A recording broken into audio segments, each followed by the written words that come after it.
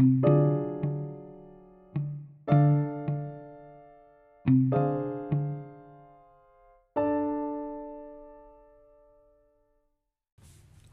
welcome to Grace Works Podcast. This is episode 2, and I'm your host, Dakota.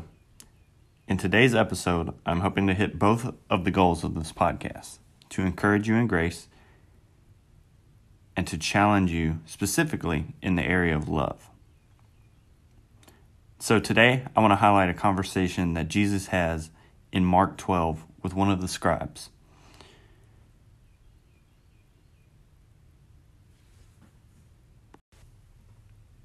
Jesus just answered a question from the Pharisees and Sadducees, and one of the scribes comes up to him and asks him a question. The story is in Mark 12, 28 through 34. The Bible says, "And one of the scribes came up and heard them disputing with one another, and seeing that he answered them well, asked him, 'Which commandment is most important of all?' Jesus answered, 'The most important is, Hear, O Israel, the Lord our God, the Lord is one, and you shall love the Lord your God with all your heart, with all your soul, with all your mind, and with all your strength. The second is this, you shall love your neighbor as yourself. There is no other commandment greater than these.' And the scribe said to him, 'You are right, teacher. You have truly said that he is one. There is no other beside him. And to love him with all the heart, and with all the understanding, and with all the strength, and to love one's neighbor as oneself, is much more than all whole burnt offerings and sacrifices.' And Jesus saw that he answered wisely. He said to him, 'You are not far from the kingdom of God.' And after that, no one dared ask him any more questions." "What is the greatest commandment?" the scribe asked. No doubt the Pharisees and Sadducees all stopped their bickering and leaned in to hear what Jesus' answer was. This is the kind of question that carries a lot of weight to it, and is one that can instantly divide the room. A modern-day example of this would be the question of who is the greatest basketball player of all time. Ask that question and everyone has an opinion. Even those who don't care about basketball have something to say.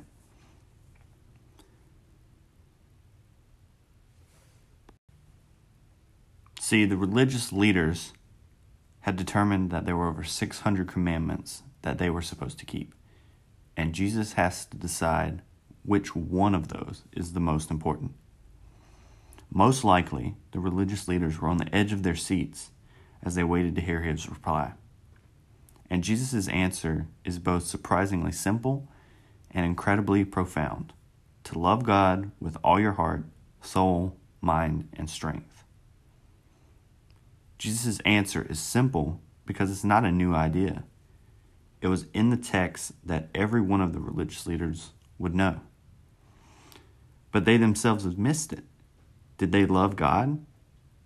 Outwardly, it would seem like they did.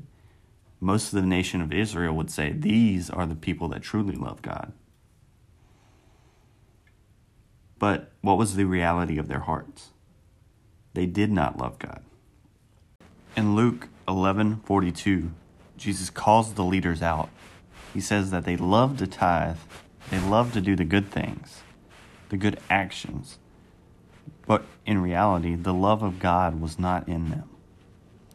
Jesus' answer is profound because of how beautifully it sums up the greatest aspect of the law. Most of those 600 plus commandments could be summed up by this one: love God. It is profound because the religious leaders themselves had missed it. And the reaction of the scribe proves this.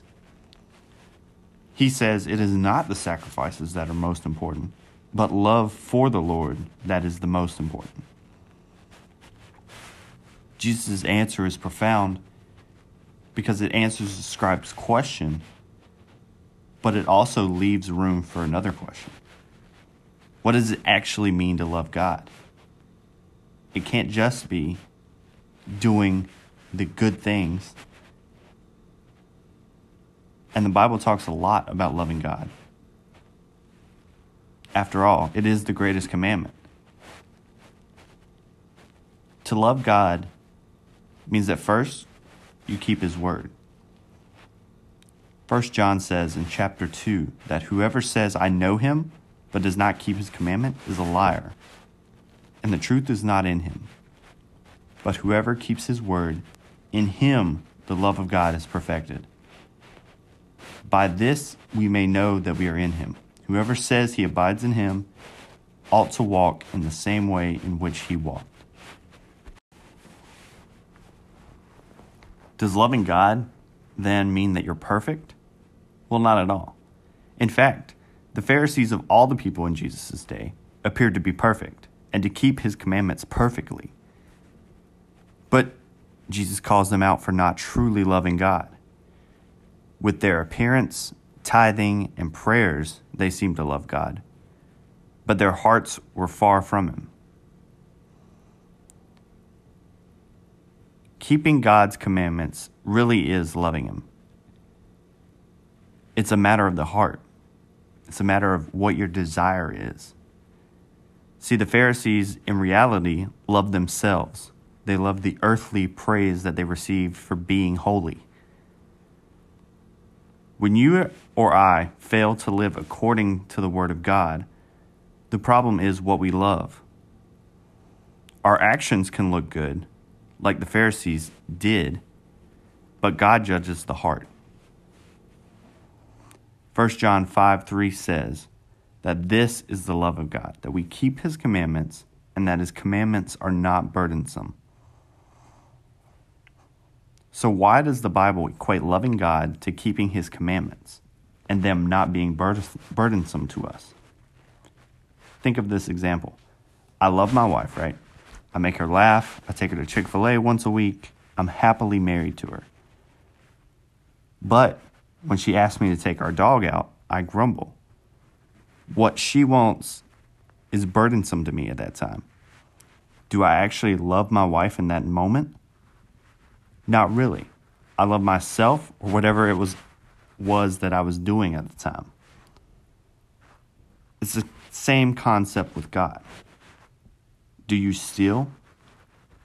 Then at that moment, you are not loving God, but it's this thing that you stole that holds your affection. In our lives, our love often goes back and forth between ourselves and God. Too often we love the world and not God's commandments. And we want to love God, but our sin nature just is so prevalent that we can't. The good news is, though, that we have hope.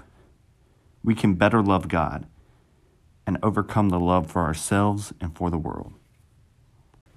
It all starts with grace, and the grace that is offered in Christ. Faith in Christ is the key that not only brings forgiveness of sin, but it unlocks the power for a Christian to overcome sin. 1 John 5, 4-5 highlights this. It says that those in Christ are the ones that will overcome the world.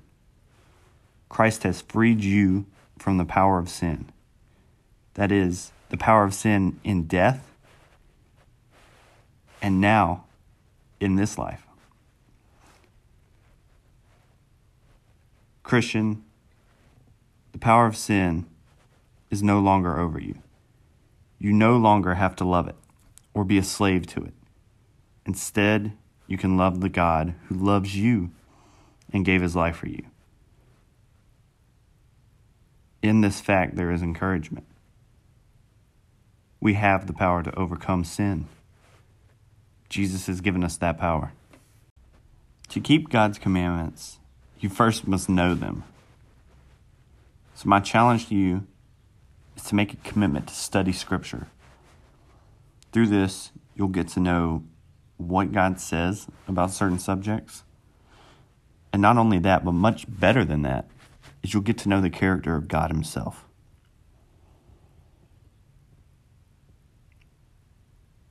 The Bible is powerful. And when you read it, it will change your life. It'll change your desires. The Holy Spirit will work in your life. God will use his word to change your heart. Your heart will go from loving itself and the world to loving God. Make a commitment to study Scripture, to get to know God.